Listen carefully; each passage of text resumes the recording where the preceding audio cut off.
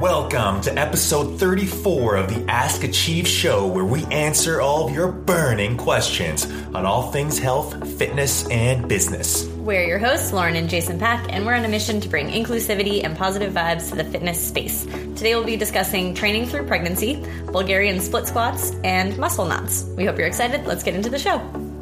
What's up, Achievers? Episode 34.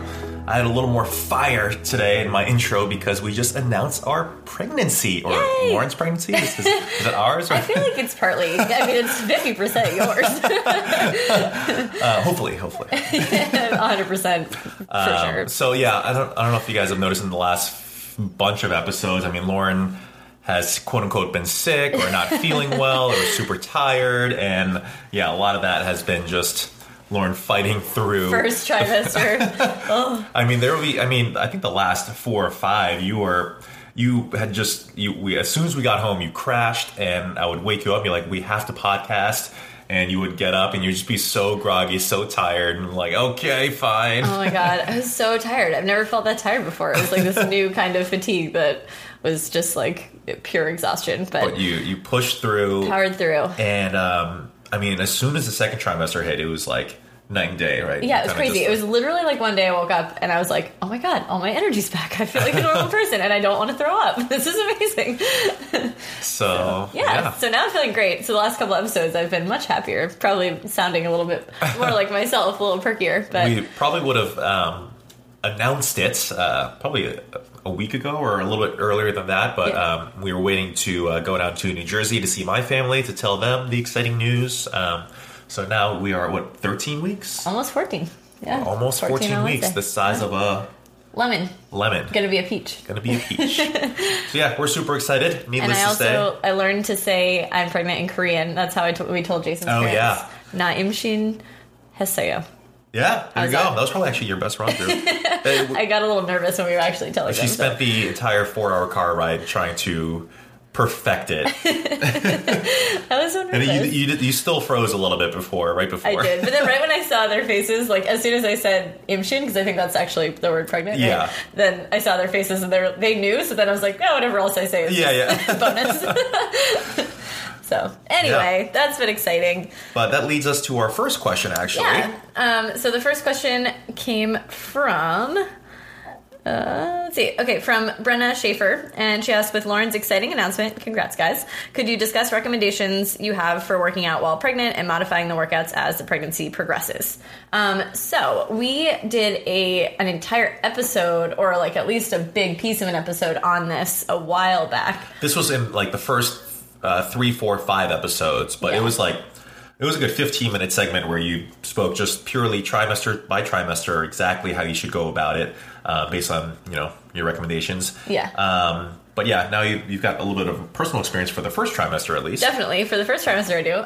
So yeah, I mean, I guess I'll go over some general just guidelines in terms of training women through their pregnancies that we've learned and used throughout. We've trained many women through their pregnancies that achieve. So first trimester, like the big considerations are that you're most likely just exhausted and potentially nauseous, and so you just have to take it a little bit easier.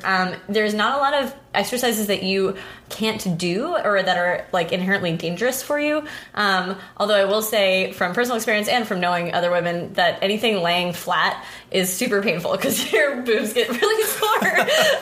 So really, like if you're a trainer and you're training pregnant women, try not to have them laying flat. It's not dangerous for the baby at that point. Like there's no reason you can't lay on your stomach, but like laying with your chest flat on something is actually super painful for most women. So, I think we both knew that. We did, yeah. And we kind of, take that sort of stuff into consideration, but you relayed to me, like, how much so I was like, oh no, it's bad.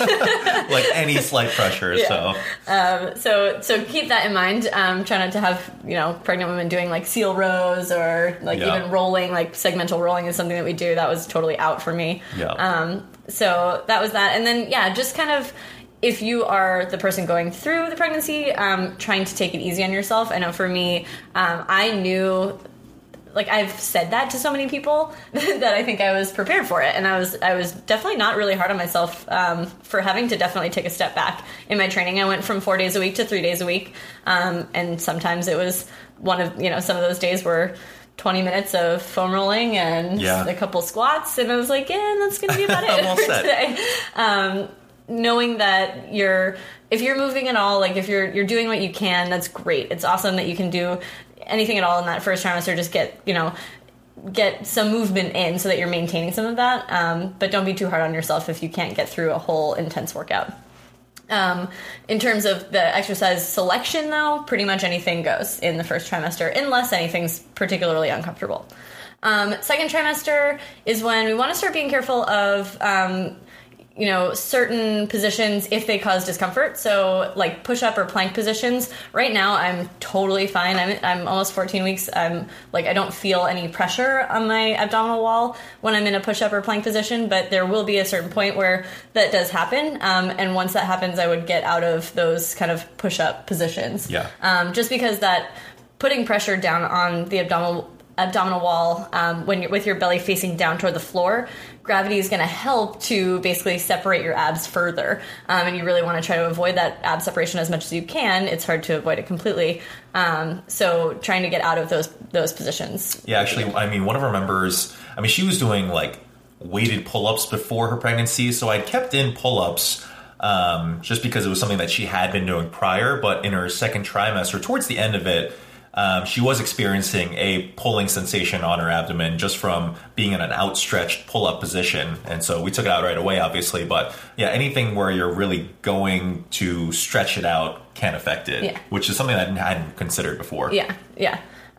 Also, you want to start limiting time spent on your back. And it doesn't mean that you can't do exercises on your back. Even today, I just posted on Instagram doing some bench pressing. But you want to limit it to less than 60 seconds laying in the same position on your back. There's a vein that can get, like the weight of the baby can press down on that vein, and it could be harmful. So it's one of those things where it's just safer to avoid it. Yeah.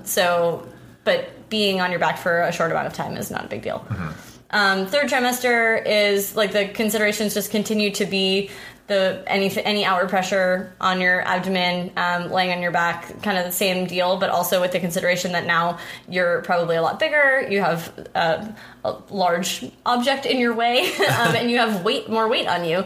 And so those things are all going to add to the difficulty of your workouts, and you want to modify accordingly. So third trimester is when we start to lighten the load in terms of weights. So for squats, we might go to body weight squats as opposed to maybe in the beginning you were doing kettlebell squats or goblet squats. And yeah, just knowing that you're still getting stronger because you have more weight on your body. So you're continuing to maintain your strength. It's just in a different way. And those are kind of the main, I went into more detail in the last one, but I think those are kind of the main things to consider. Yeah. Did I skip anything? No, I think that's perfect. Yeah. And I think the constant battle is trying to not compare yourself to previous days, right? Even though you hear it from everyone in the world, and even if you know it for yourself, it's still just going to be a constant thing. So continuously just reminding yourself and putting things in perspective on what you're doing, and it's just like impossible to be in a better fitness shape, I guess, than before the pregnancy. But during a pregnancy is not the time to hit any PRs or do anything new. It's really just about maintaining what you've been able to do and staying strong for giving birth, which is going to be the hardest physical task you ever really do. So it's going to be that's kind of what should motivate you through your pregnancy, is this is something you're almost training for this event, essentially. And that's kind of how I'm thinking about it as well. Yeah. And I guess a way, if you are someone who really previously has tracked things like strength gains or how much weight is on the bar and things like that, it could be good just to think about it in terms of consistency and put that sort of marker of progress on how many times you come into the gym or how many minutes you're able to work out, because sometimes you worked out 10 minutes, you're I can't do anymore. But other days you were in for 40 minutes having a really good workout, so you just never know. And also not only not comparing yourself to yourself, but also not comparing yourself to other women who have been pregnant and trained. That's true. Because even one of our members, another one who she had mentioned something about seeing other women do kettlebell swings during their pregnancy, and she was like, I'm going to be one of those fit pregnant women who can do swings. And then when it got time for her to like try out swings around her third trimester, well, she had been doing them consistently, but it was around her third trimester, she just wasn't feeling comfortable with swings. And we were like, that's okay. Like, you don't have to do swings. And she's like, but I wanted to be one of those women. And we were like, that just doesn't matter. It's not worth putting yourself through something uncomfortable just because this is what you had in mind. So a lot of it is about being adaptable, allowing yourself the freedom to say, hey, this doesn't feel good, and I don't care that everyone else said it was fine. If it doesn't feel good for me, I'm not going to do it.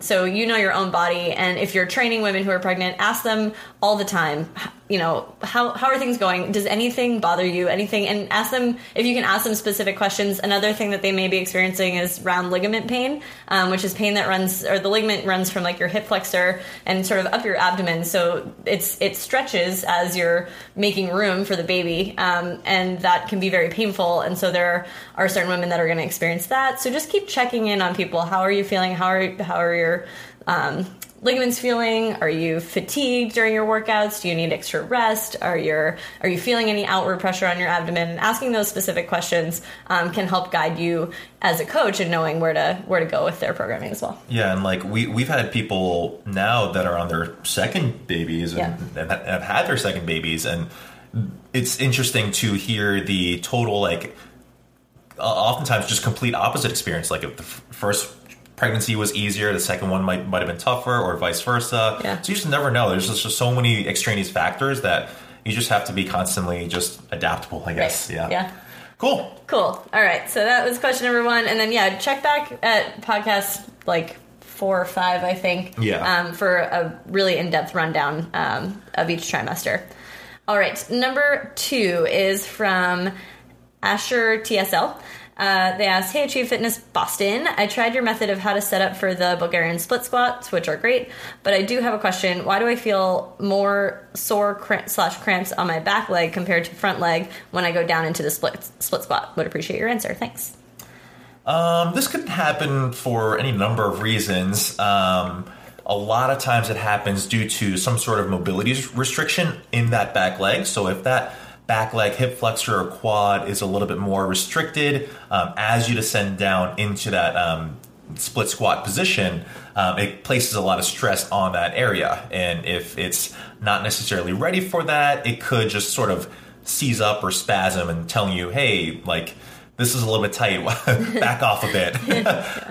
When that happens, what we usually do is, instead of Bulgarian split squatting or rear foot elevated split squatting down to 1 RX pad, we'll just do it to 2 pads. So just to minimize that mobility restriction. And then what we'll do is during their warm-ups, or maybe even in between sets, we'll try to do some sort of hip flexor or quad stretching and foam rolling to help potentially alleviate some pain.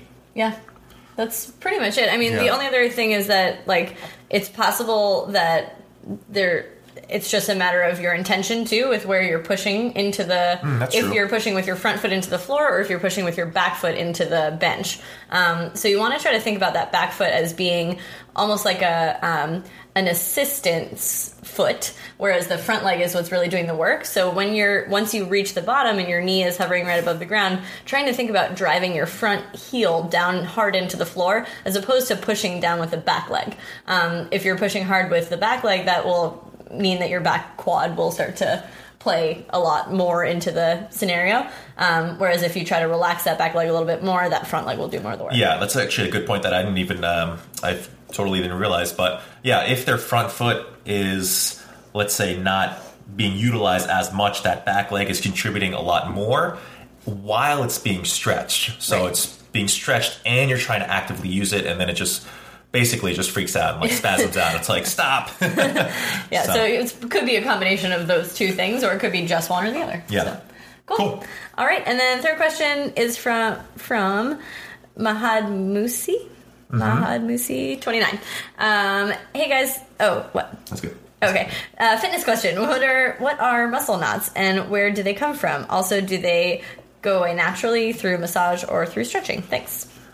So muscle knots, it's kind of like a misnomer almost, because there's not actually like a knot, like a rope knot in your muscles, but it's basically like, healthy muscle fibers and tissues. They are, let's say, just like, imagine a piece of string, and then imagine a piece of string underneath it and over it, and just multiply that out.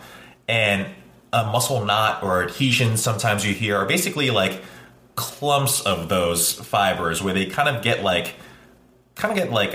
clumped together a little bit. And this can happen for any number of reasons, whether it's overuse, like let's say a runner getting knots in their calves, something like someone who sits down at a desk all day and are constantly in a flexed over position. They can develop a lot of knots in their upper back. It could also be just improper form with things. So if you're constantly doing certain exercises with less than optimal form, muscle knots can occur in those areas.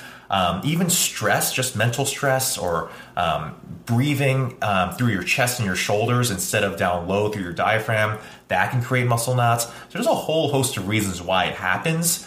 We're not experts in this at all. This would probably be better served for a massage therapist. But in terms of just like a training aspect, what we're constantly trying to do is just have people move better, breathe better, and just be in a less stress state overall. We're trying to get them to, just be in a better, healthy fitness shape.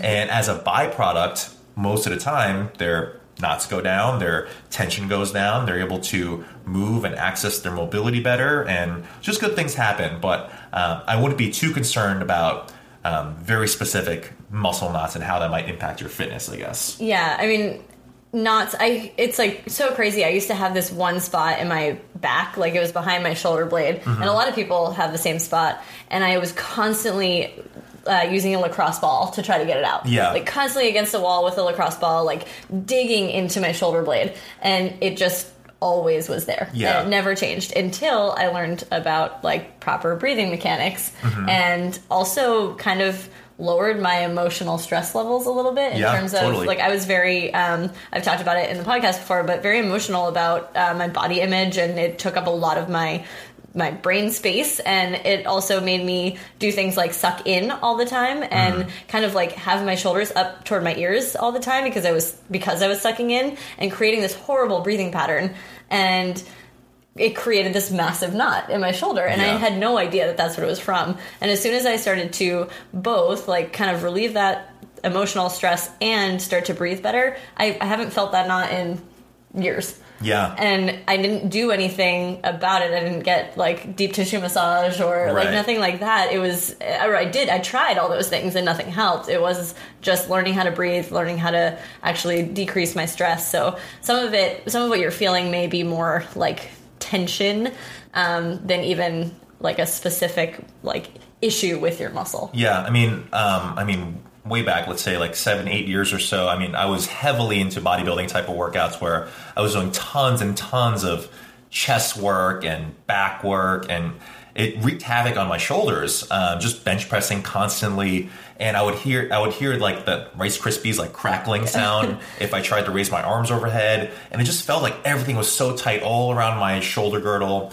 And lacrosse ball work and foam rolling really helped, at least from a short-term standpoint, but it would always just come back. And it wasn't until I just kind of like took a little bit of a step back in terms of not hammering away just to have a better physique and took my health into perspective that a lot of those knots ended up going away. So a lot of people really focus on muscle knots, and they get massages all the time. They go visit a chiropractor all the time. And it's like, if you need these interventions constantly, then it's time to take a look at your just everyday lifestyle. Are you being hydrated? Are you sleeping enough? Take a look at things from a more of a holistic standpoint. You might need to hire a coach to look at your program, to look at your form. Just all these different variables come into play. And yeah, it's just having muscle knots is totally normal. And I don't think you should I don't think you should be like focusing too much on that specific aspect, I guess. Yeah, unless it's affecting like a sport that you play or something that you want to accomplish. Like if it's causing so much pain that you can't accomplish something that you want to do, in that case, definitely seek out a good massage therapist or chiropractor or PT who can actually do some manual work. Because if it really is like more of an injury type knot, you're going to want like more intervention than just a foam roller or a lacrosse ball. Yeah. And I guess actually, to be fair, I guess we're talking more in the lens of more like chronic yeah. stuff. But if there is something acute, actually, foam rolling lacrosse ball work is the first thing that we'll go to, and a lot of times it does help alleviate pain. And then we can take a look at their program or their form and see where these issues might be coming across. And if there's still an issue going on, then we'll definitely refer out to a physical therapist or chiropractor or whatnot to take a look into it. Yeah. Cool. Actually, there was one more question about best fitness book and best business book. And they mentioned Becoming a Supple Leopard as their most recent book acquisition. It's from Erica W89. So obviously she must be like very much a fitness enthusiast, or she's a coach potentially. In which case, we'd probably recommend Advances in Functional Training by Michael Boyle. That's one of the first books we recommend to any of our newer coaches to get them just a general understanding of how movement training works. So that's probably my recommendations. Do you have anything from your end, from a fitness side of things? From the fitness side of things, it's funny. I feel like a lot of the books that we even still recommend are actually a little bit old, but like rules? You know what? I mean, we haven't even read this yet, but I'm dying to read it, and I think it's probably one of the best books out there right now is Conscious Coaching by Brett Bartholomew. So he used to work for Exos. Now he works as a coach for what team? And I think he's just solo, just working with professional athletes. Oh, okay. Yeah. But anyway, he wrote a book about, this is more of so I guess it's not a pure fitness book, but more of a coaching book on how to approach coaching. I've heard tidbits from it, and we still need to read it. But I know if you're a coach, I think that would probably be one of the biggest recommendations right now in terms of new books. But yeah, Advances in Functional Training, Supple Leopard is really good. Movement is one that's like by Gray Cook is one that's a little bit more technical, but definitely one to potentially look into if you're interested in more of the functional movement type systems. And then if let's say Erica was just a lay person in terms of just general population looking to get into, have a little bit more insight into the fitness side of things. We really like the New Rules of Lifting series. Yeah. I mean, those are actually like pretty old, but still a lot of the information just isn't widely adopted yet. I mean, it's common knowledge for coaches, for most coaches, but just to the general population, they'd be very well served into reading New Rules of Lifting for men and for women. So yeah. As far as best business book, the two that we really like and have really kind of paved the way for us has been the E-Myth, especially for coaches looking to become gym owners or just anyone who is technically sound in something and wants to open up a business and isn't too aware of how to run a business. That book is just unbelievable. It's a really quick read. It's based off a story, so you're just reading just like a fictional story, but it just makes so much sense when you're actually reading it. And then the second book is Start With Why, which is more of just like taking a step back and figuring out why you're doing this thing in the first place. And if you understand your why, your mission, your values behind the thing that you're trying to create, a lot of other things just start to fall into place because you just know in your heart that you know that these decisions are the right decisions. And the path just almost unfolds in front of you as long as you're very clear with your why. Yeah. Definitely. I love those too. And then if you're going to be in a customer service industry, like a fitness industry, also Raving Fans and The Nordstrom Way are both really good customer service books. So not as much about building your business, but I think that most of sustaining your business is customer service. So once you build it, you need to sustain it. And I would read some customer service books. Absolutely. Cool. Perfect. All right. I think that about wraps it up for today. Yeah, maybe you should close actually. We figured this out 34 episodes in. You should probably close. That's true. That kind of rolled off the tongue. That was pretty easy. That about wraps it up for today. I can say that. There you go. All right, cool. All right, cool. So please DM us any more questions that you have at Achieve Fitness Boston on Instagram. Oh, I don't know this part. You always do this part. And I can do it. Oh, and please, I'm being Jason right now. Please, if you have a spare moment, could you rate and review us on iTunes? She's literally clutching her hands together right now. I'm praying that you do it. Because that's how I feel. Jason's always like, pretty, please, can you? It's asking a big favor. Because it's kind of a hassle to get out of the app. Yeah, but please do it. we really do appreciate it, and we read them, and we feel really nice when you do it. Awesome. All right. Well, thank you guys for listening, and we're finally excited to actually share the news with you. Yeah. So until next time. Peace, love, and muscles.